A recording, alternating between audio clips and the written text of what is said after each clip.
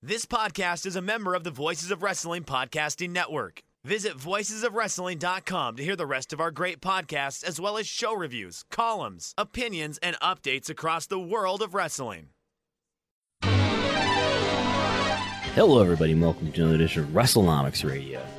I'm Brandon Thurston, broadcasting on demand from Buffalo, New York, and we're here with audio and video today. Maybe you're just listening via audio, but maybe you're watching via YouTube with both audio and video. And today we're going to talk about WWE's business and what's going on with popularity.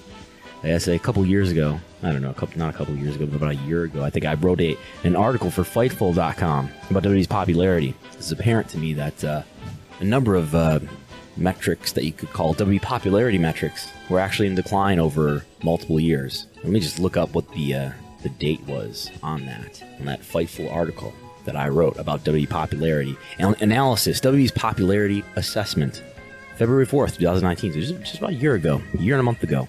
And now here we are, a year later, and WWE's popularity, I think, has gone in this another year in the same direction. So we're going to take a look at a number of metrics and have a little talk about WWE overall and just what's going on with it economically, because this is, of course, WrestleNomics.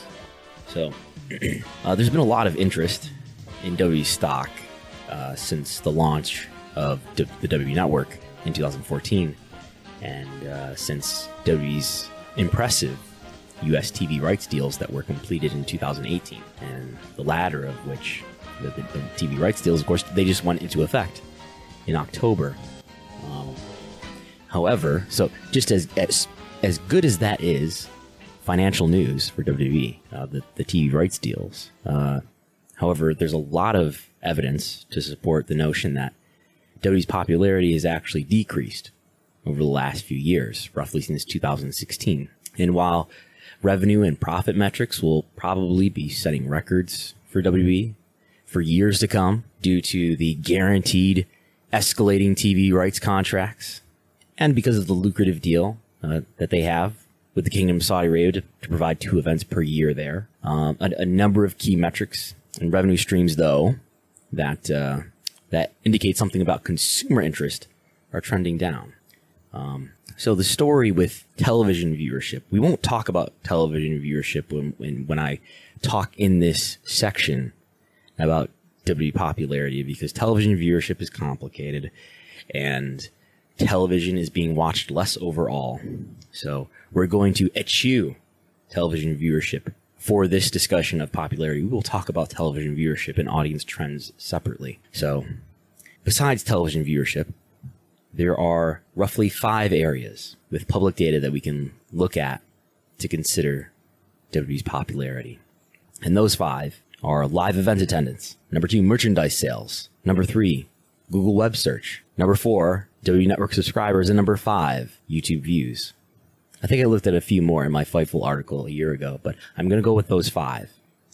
I think I included social media or something last year. But the latter 2 areas, those last 2, WWE Network subscribers and YouTube views, those are newer forms of media, so you might think those would be skewed to be on the rise just due to adoption, due to the nature of them being new media. But those areas actually declined last year, so they do give us some insight about WWE's popularity. So let's talk about live event attendance first. And now, those of you watching on YouTube, you're really at a benefit here, because you are going to see the graphs, the beautiful, colorful graphs that I've prepared here. So popularity, live event attendance, total attendance, which is right here, was gradually on the rise from 2012 to 2017. Broke 2 million in 2015. First time it had done that since 2009 over here. But we've been seeing average attendance, average North American attendance, decline since the year of 2016, where it was down slightly from the year prior, and it's been declining ever since. But so in 2016, although average attendance declined a little bit, that was offset by the fact that WWE was running more events, and by the fact that, international attendance was still looking real strong. You can see the 7,500 average in 2016 The year prior to that, it was slightly less, 7,300. So it was better in 2016 than it was in the year prior. But since 2017, there have been declines in both average attendance and total attendance, both domestically and internationally. Here's the total attendance. You can see this all in one picture here on YouTube, where you can see that total attendance internationally is down. Total attendance in North America is down. Average attendance in North America is down. International average attendance is down. Total attendance worldwide is down. And WWE now, because they're having a hard time making a profit in non-WrestleMania quarters on their live events division, they are running fewer events. So secondly, we will talk about merchandise sales. And so merchandise sales are somewhat, but not completely related to live event attendance. Sales at venues account for about 37% of WWE's merchandise sales, and online sales make up the rest, which is the majority. Venue merchandise sales have declined, which is in the light red here, pink as some people call it. Venue merchandise sales have declined since 2016. Okay, so it's down from 2016 to 17, down in 18, and down in 19. And that's reflective of the decline in attendance. So you can see total attendance from 2017, 2018, 2019, total attendance is down, and venue merchandise sales have been down almost on the same timeline. Sales per capita, though, at least in North America, pretty stable. Okay, always in this $9 to $10 range. Okay, and so that shows that decline, the venue merchandise decline, is largely related to attendance. Which makes sense. The more people you have at your events, the more venue merchandise sales you're making. However, after years of strong growth in the e-commerce, in the online sales department, you can see the really strong growth here. The early 2010s, you're making $14-15 million, and then all of a sudden, 2014, it really starts to grow to 20, to 27 the following year, to 37 35 the following year, to 38 in 2017, and 35 in 2018, and then down to 31 in 2019. So down those last 2 years. So that's also reflected here in WWE online merchandise orders, right? So it's not just that they're making less money, but they are in fact receiving fewer orders. So that's merchandise. And we'll talk about Google Web Search. Now, Google Web Search, of course, doesn't generate WWE any money, but I think Google Web Search is relevant to this discussion because I think it gives you an idea of how much people are thinking about WWE. And I know Google Web Search, oftentimes Google Web Search, you'll see a surge in Google Web Search because when something debuts or something first comes out. So that can be skewing. You'll also see, problems with the assessment that I'm trying to make here when, in WWE's case, you see a big surge in Google Web Search in 2007. And that's not because business was necessarily great in 2007, but that's because that's when Chris Benoit killed his family and himself. And there was a lot of attention directed at WWE. So Google Web Search doesn't necessarily always indicate that something positive is happening. But Google Web Search, I think, does indicate whether or not people are thinking about you. So Google Web Search peaks in 2016. And this is an index, by the way. These aren't raw searches, but this is monthly data that I calculated into annual data. So I just averaged the month for each given year, and this is the number that we have. So no number here in this graph reaches 100, but the highest number on the graph from 2010 to 2019 is 71, which came from the year 2016. So Google Web Search really peaks in 2016, at least in this decade. And after 2016, it declines each year following, down to 57 in 2017, down again in 2018, and down again in 2019, down to the point where it's about half of what it was in 2019 as compared to 2016. Almost half. Searches cut in half. So that's worldwide. In the U.S., it's not as dramatic, but the peak does come in 2016, just like it does worldwide, and it declines each year following. And I can tell you, and I think there's a table later in this document where you'll see a similar pattern for WWE's other major markets, including the UK, India, and Canada. So next, that's Google Web Search. Next, WWE Network subscribers. So here's a graph of the WWE Network's entire history from Q1 2014, and for each quarter following right up to the present, W is projecting a number for Q1. So it's important to know that W Network subscriptions are subject to seasonality because there's always a peak interest, usually in Q2, because that's when WrestleMania is taking place. So it's important to look at W Network subscribers on a year-over-year basis. You want to take a given quarter and compare that quarter to the same quarter in the prior year. So that's what we've done here. We're taking the years of 2016, 17, and 18, and 19, and lining up all the quarters next to each other. And what you see is growth in each year, starting with 2016, going on through 17 and 18, until, and even going into a Q1 2019, there's growth compared to the Q1s of the prior years, until we get to Q2 of 2019. And that quarter is down from the same quarter of the prior year. Q3 2019, down from the same quarter of the prior year. Q4 2019, down from the same quarter of the prior year. WWE's projection for Q1 2020 is 1.47 million, and that would be down from the Q1 of 2019, which was over 1.5 million. So what's happening here? We can break this down into US and international as well, and we see that there was a slight decrease even in Q1 2019 versus the Q1 of the prior year, and but by Q2 2019, that decline happens in the international market as well. And we can look at the day after WrestleMania. So each year, WWE gives us the number on the day after WrestleMania. They used to hold a special conference call on Monday morning and tell you the number right away. They didn't do that in 2019, but they have reported what that number is in the following quarterly reports that we had to wait a number of weeks, I think, to get the WrestleMania number this year. And the reason why they probably didn't hold a special conference call is because that number was down from the prior year, down 6%. So the W Network clearly reaching its saturation point, reaching its peak in 2019, and now mature enough to the point where I think it does tell us something about popularity. So that's the W Network. Onto YouTube. So as YouTube has become more widely used overall, the views on W's YouTube channel have grown rapidly, and they get billions of views, video views per year. It's one of the most popular channels on YouTube. And you can see the growth from 4 billion in 2015, 6 billion in 2016, 6.5 billion in 2017, and then 10 billion, almost doubling in 2018, and then down to 9.1 billion in 2019. Yeah. But let's be charitable to WWE. They prefer to tell you, let me see if I can drag this into view here. They prefer to look at all AVOD, and AVOD stands for Ad-Supported Video On Demand. And if you read the fine print down here, it says AVOD is Ad-Supported Video On Demand.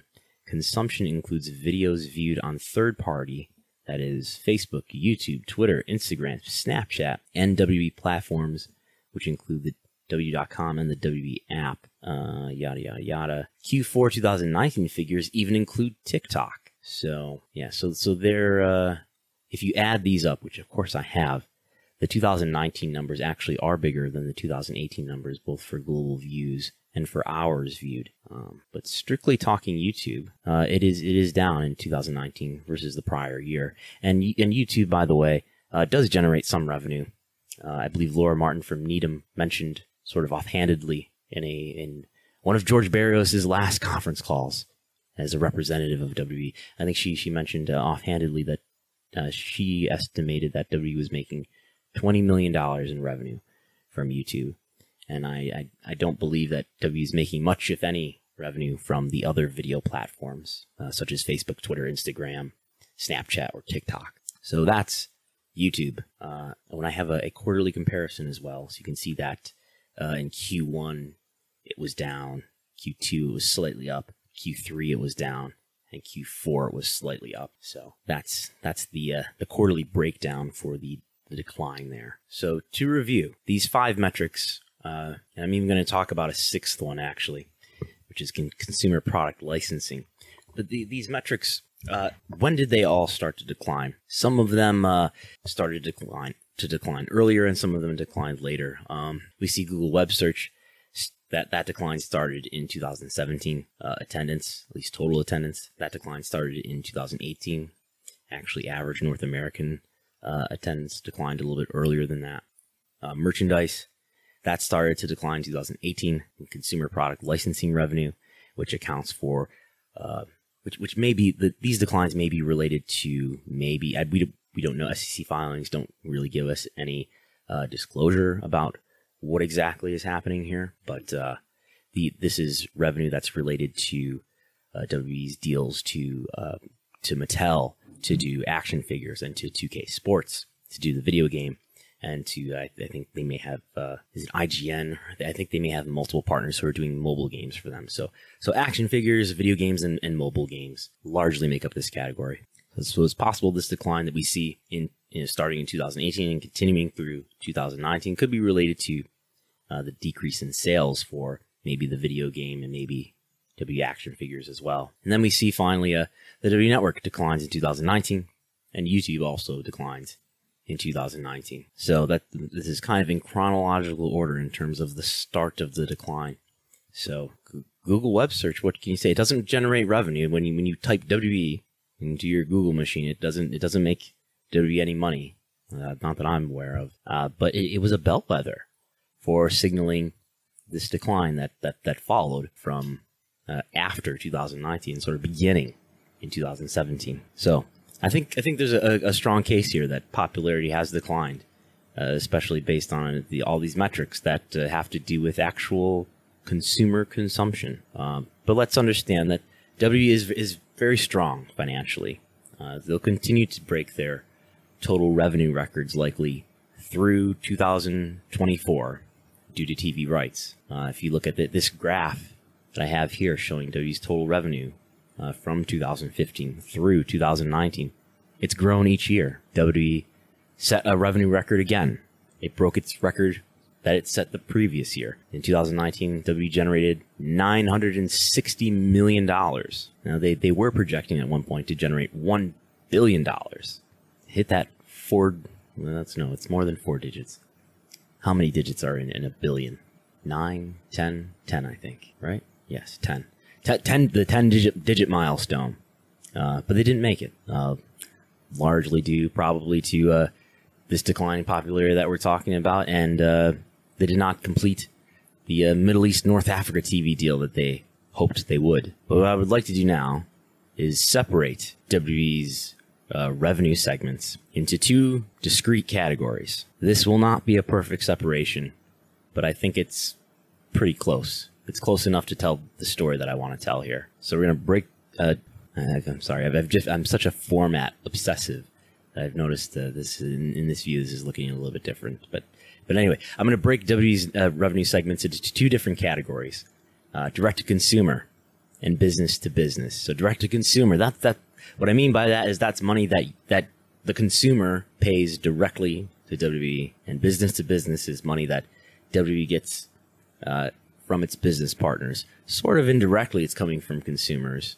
But it's coming directly from businesses. So what revenue segments go into this business to business category? Core content rights fees. That's the money that WWE gets from its TV broadcasters like NBC Universal, which is the parent company of the USA Network, and from Fox for airing Raw and SmackDown and for its various partners internationally. So that money goes into business to business. The advertising and sponsorship in its media segment. So that's the advertisements and sponsors that you see during Raw or during WWE Network events. That goes into business to business.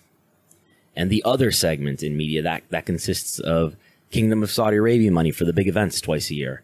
And that consists of W Studios. W Studios, you could argue, is a direct-to-consumer thing. W Studios revenue is probably made up of...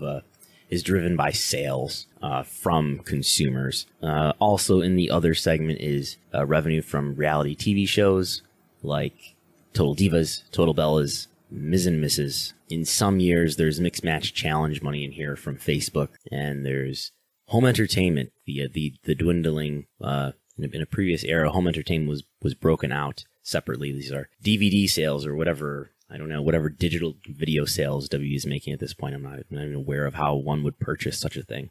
But so there is some pieces of revenue within this other segment that are definitely have a stronger argument for direct to consumer than business to business. But the vast majority of the revenue that is in this segment, namely the Saudi Arabia money and the reality TV money, that makes more sense to me to put into business to business. So the one more category for business to business, that's the advertising and sponsors related to live events, and that goes into business to business. So all the rest is direct to consumer. W Network subscriptions, which this network segment that they have, also includes pay-per-view sales, whatever pay-per-view sales are still happening. Also in direct to consumer, North American ticket sales, international ticket sales, the other segment of live events, which includes travel packages and fees from secondary ticket sellers. And in 1 year, 2018, it includes the big Australia event, Super Showdown, because that was some sort of deal where it was basically a bought show. So also going into direct to consumer is all three segments of the consumer products division. Consumer product licensing, again, that's toys, video games, console games, and mobile games, venue merchandise, and e-commerce, that's online merchandise sales. That goes, all three of those go into direct to consumer. In the hobby, it's not easy being a fan of ripping packs or repacks. We hype ourselves up thinking, maybe I can pull a Ken Griffey Jr. rookie card, but with zero transparency on available cards and hit rates, it's all just a shot in the dark. Until now. Introducing slab packs from arenaclub.com, the only repack that provides real value, a complete view of all possible cards, and clear hit rates for each one. Now, when I buy slab packs at Arena Club, it finally feels like I know what I'm getting.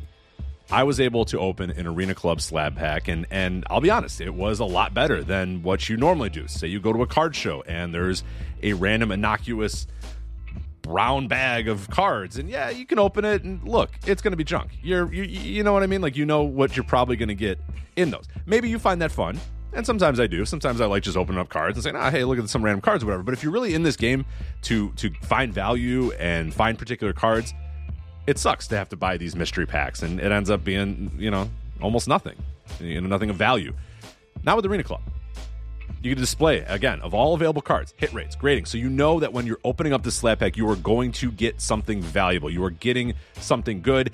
And Arena Club, in addition to having those great slab packs we just talked about, is also a marketplace for card collecting, buying, trading, selling, displaying, all that sort of stuff. But those Arena Club slab packs, man, they are revolutionizing the repack game with transparency. After your pulls are revealed, they'll immediately be placed in your vault for safekeeping or trading and selling, and you can have them officially graded by Arena Club as well. So again, setting these things off, it's going to be officially graded by Arena Club. And the Arena Club grading process is accurate, fast, and transparent, with full grade rationale provided and explanation of how your card was scored. So whether you're buying, selling, trading, or displaying, Arena Club is the card collecting platform that you have to check out. So right now, I've got a special offer here for Voices of Wrestling Network listeners.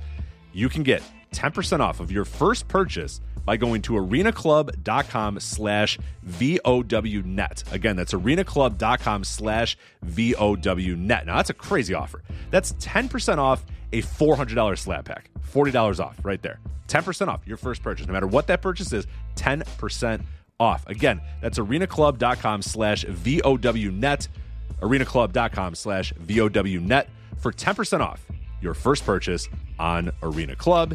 And we thank them for sponsoring the Voices of Wrestling Podcast Network. Our bodies come in different shapes and sizes, so doesn't it make sense that our weight loss plans should too? That's the beauty of Noom. They build a personal plan that factors in dietary restrictions, medical issues, and other personal needs so your plan works for you.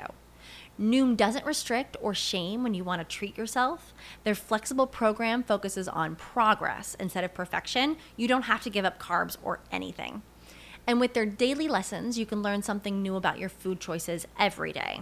After just a few days of using the app, I learned how to recognize cues for overeating and how to choose the right foods to feel full. Stay focused on what's important to you with Noom's psychology and biology-based approach. Sign up for your trial today at Noom.com. That's Noom.com. noom.com and check out Noom's first ever cookbook, The Noom Kitchen, for 100 healthy and delicious recipes to promote better living. Available to buy now wherever books are sold. And so I've graphed this out for the last 5 years, 2015 to 2019, and you can watch the story unfold. In 2015, direct-to-consumer is a bigger segment than business-to-business by $100 million. The score is 30 to 80 in favor. I'm sorry, 380 to 280 in favor of direct-to-consumer. And the following year, not much changes. Direct-to-consumer grows by about 12%. Business-to-business grows by about 9%. And the following year, business-to-business actually grows more than direct-to-consumer. And why does that start to happen? I guess, core content rights fees are escalating. There's no Saudi money yet. But I guess it's mostly related to core content rights fees. And then we get to 2018, where the direct-to-consumer category actually declines by 2%.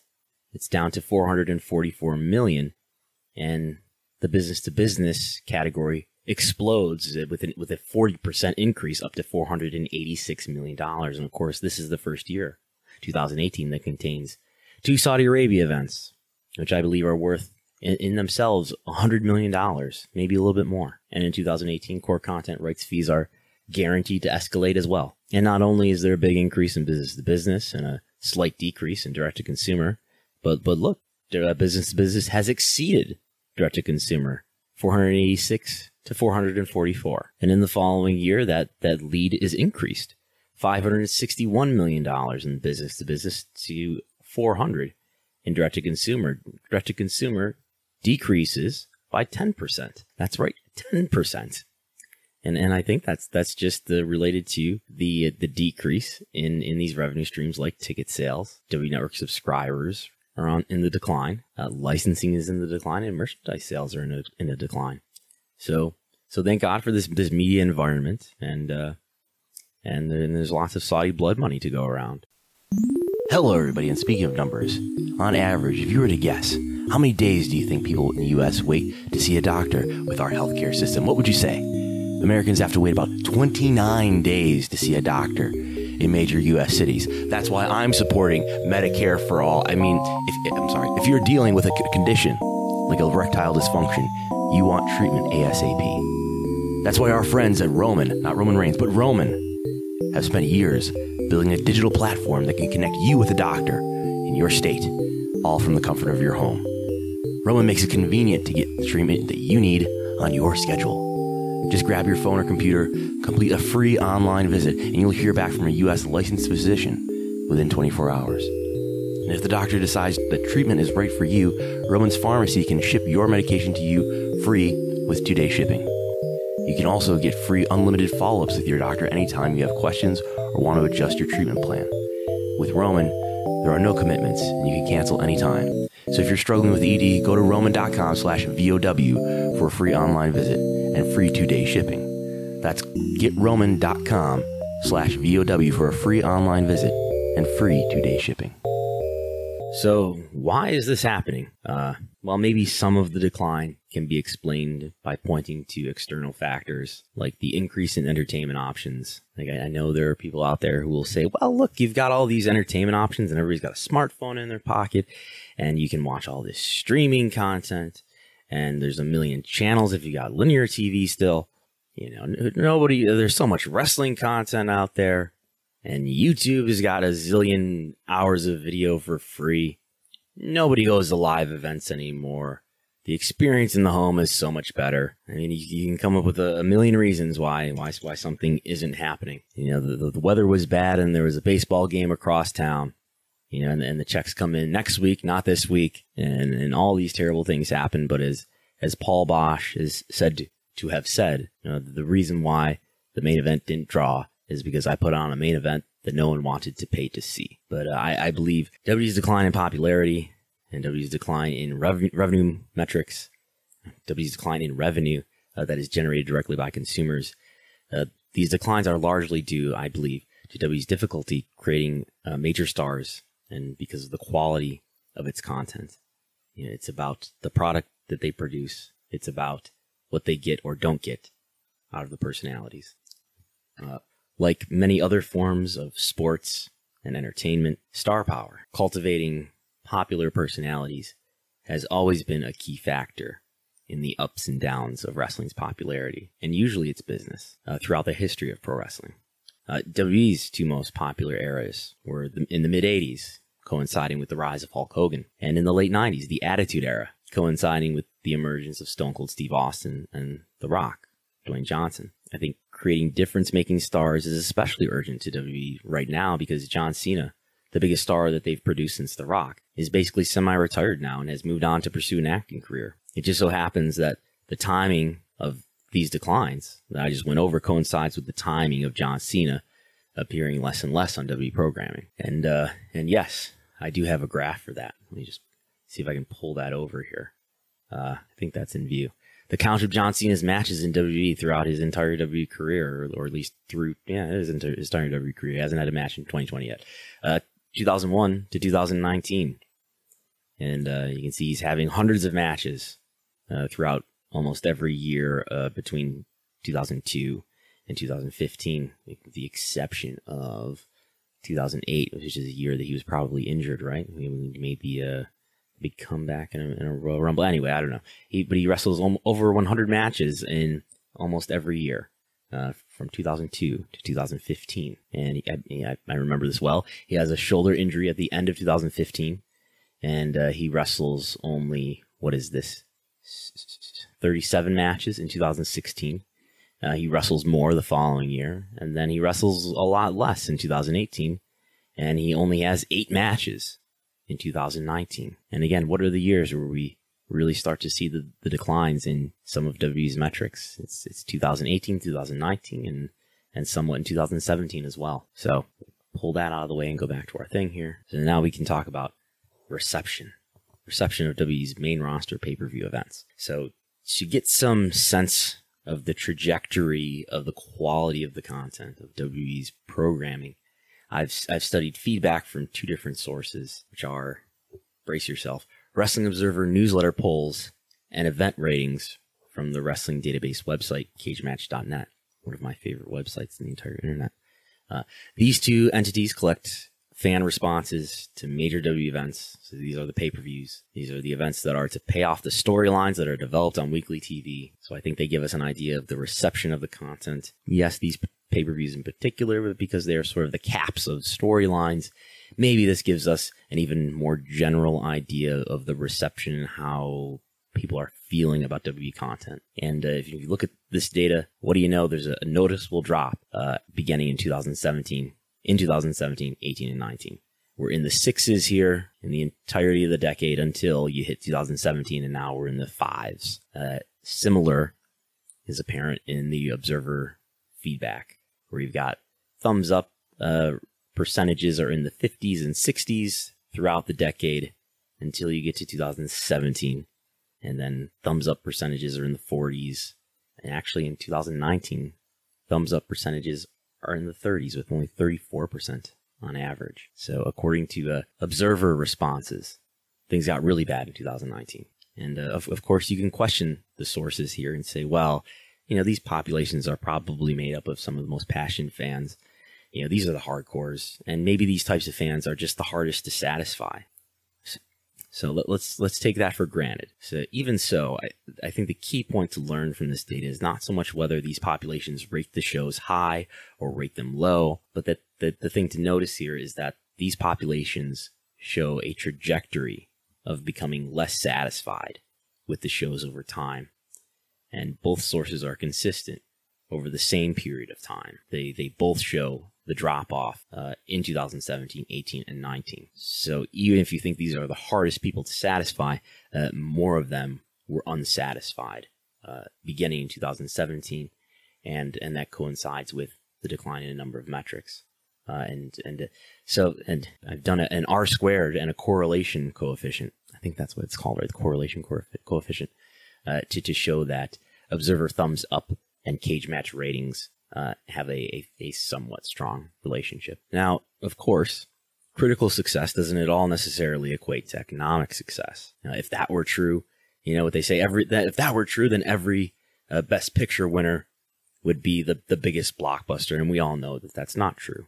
Yet, on the other hand, the decline in critical reception here is coinciding with the decline in a number of key metrics, which we reviewed a moment ago. So the argument here is not necessarily that, if the product was better, it would be making more money, but the argument here is that the product has gotten worse, and at the same time, consumer metrics have gotten worse. So maybe those two things are related. So we have this sequence of events where consumer metrics decline, the satisfaction of a certain population of wrestling fans with the WWE product has declined.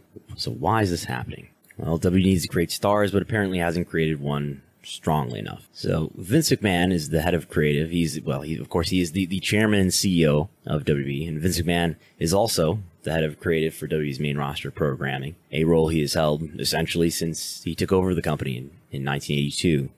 While he's driven WWE through its most popular eras, I believe he has increasingly become a liability to the company in this role in more recent times.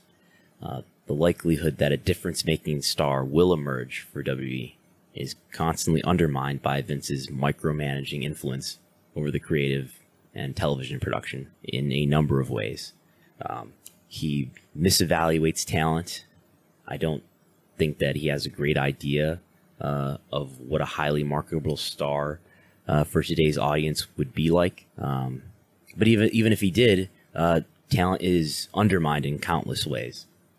Talking segments have become increasingly scripted. His creative team requires all on-screen personalities to use a glossary of jarring Orwellian buzzwords. Wins and losses of matches often don't seem to have much consequence. Storylines don't have a lot of long-term planning, at least long-term planning that's followed through on. Allegedly, Vince changes his mind a lot. Sort of related to those two things, the continuity is often poor. Viewers are therefore punished rather than rewarded for their time spent and attention that they pay to detail. And there's a lot of bad comedy that doesn't land well, is kind of pervasive, and undermines the momentum of a lot of characters. Most importantly, though, there's incredible tension between Vince and the audience about who the chosen star is going to be and who's going to get the intended reactions. The story of WWE Creative over the last 5 years, at least, can basically be summarized as a struggle for power between Vince and his audience, or what he probably perceives as a vocal minority of his audience. I think Dave Meltzer's told a story once, and I don't know if it's something that is about Vince McMahon or if it's something that he believes, but I think it applies to how he approaches creative, in that there are three kinds of wrestling promoters. There's the bad wrestling promoter who just doesn't listen to the fans and just does whatever he wants. That's the bad kind of wrestling promoter. Then the second kind is an okay kind of wrestling promoter. He listens to the fans and he gives them what they want. That's an okay promoter. But the best kind of promoter is the one who manipulates the fans into wanting what the promoter wants. So I think that's how Vince approaches creative. He wants to be the one in control, and you've got an audience that's super aware of what's going on, and maybe so aware that he wants to be in control. And so there's a great amount of tension between these two parties. And I think it's best exemplified in the on-screen career of Roman Reigns, who is WWE's latest chosen star. With a slightly less aware audience in the prior era, it was John Cena who got mixed reactions.